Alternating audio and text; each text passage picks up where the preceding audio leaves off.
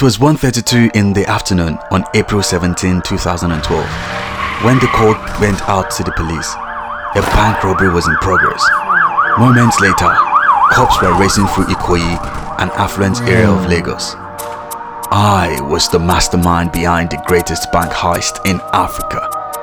$50 million cash. I am Mino Rambo, and this is how it happened.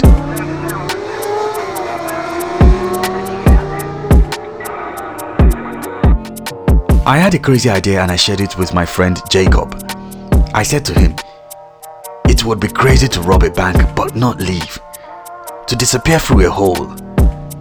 I had been friends with Jacob since high school, and he agreed. That sounds like a wild way to rob a bank. Jacob said, I grew up in the upper middle class homes in the east suburbs, but we were very different. Whereas I pursued eccentric, occasionally illegal interests, Jacob was a law-abiding family man. He worked mostly at repairing small engines, motorcycles, and large generators. He had a very large and successful garage, but he was also an inveterate tinkerer. You know those kind of guys sketching for a cheap, home-built helicopter in their spare time? Jacob was that guy. To be honest, I had Jacob's mechanical talent in mind when I floated the idea of a bank robbery. My life was falling apart.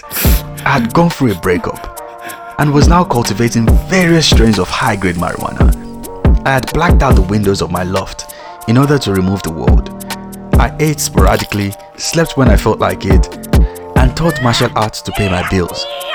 I became consumed with bank robberies, watching every possible film, TV show, and documentary I could find, searching for an inspiration and also mistakes as I set out to architect the perfect heist.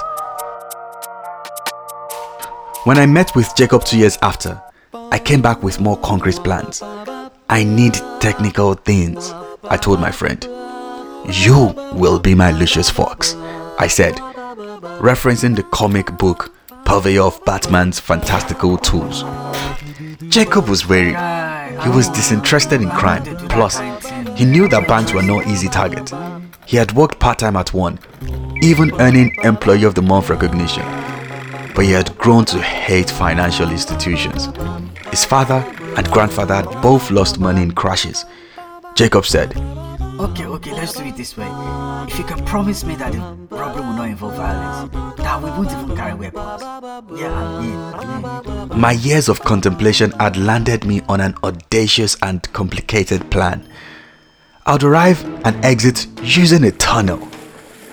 Lagos had quite a few tunnels that ran beneath the street and drained to the waters. All I had to do was find one that could get me near the bank I had in mind and dig upward. But there was a problem. How would we disable the alarm systems that protect the bank when the place is empty? Maybe we can stage a phony bank robbery, a traditional smash and grab. Then with the entire country focused on that, we can quietly drain the money in the basement.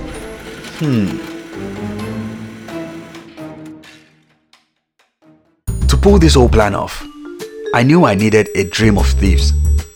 The first person I reached out to after convincing Jacob was my friend, Toby, a brilliant software and security engineer. If you look at the super user and network connection and...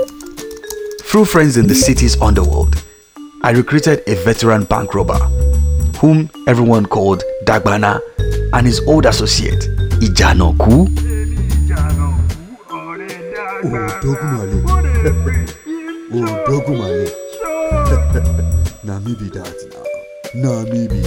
They had both been members of a legendary crew of armed thieves known as the Super Strikers.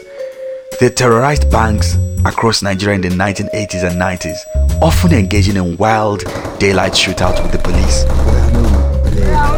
Which gun you dey? Shoot your bullets now. Shoot our bullets now. Once I was done with my recruitment, I decided that the biggest of jobs, carving the tunnel from the city's drain tunnels into the bank, was best done alone. This was for no other person than Jacob. The violent past of Dagbana and Ijanoku made Jacob nervous. but the solitude made it easier for him to compartmentalize the operation as an engineering problem, not a major criminal scheme. For months, Jacob would drive his car down to Oniru Beach at night, parking near the spot where the city's huge drain tunnel was located. He would go around 9:30 p.m. and hike for about half an hour.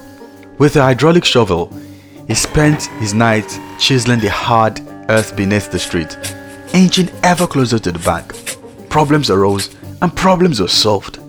Jacob probably could have earned a PhD in mathematics and structural engineering based on all the calculations he did.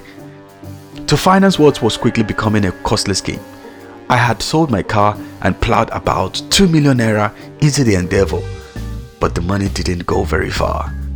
I needed an investor.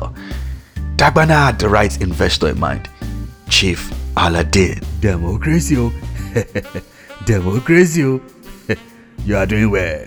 A renowned ex-thief turned politician. How can an ex-thief turn politician? Someone make it make sense. This country in our cruise.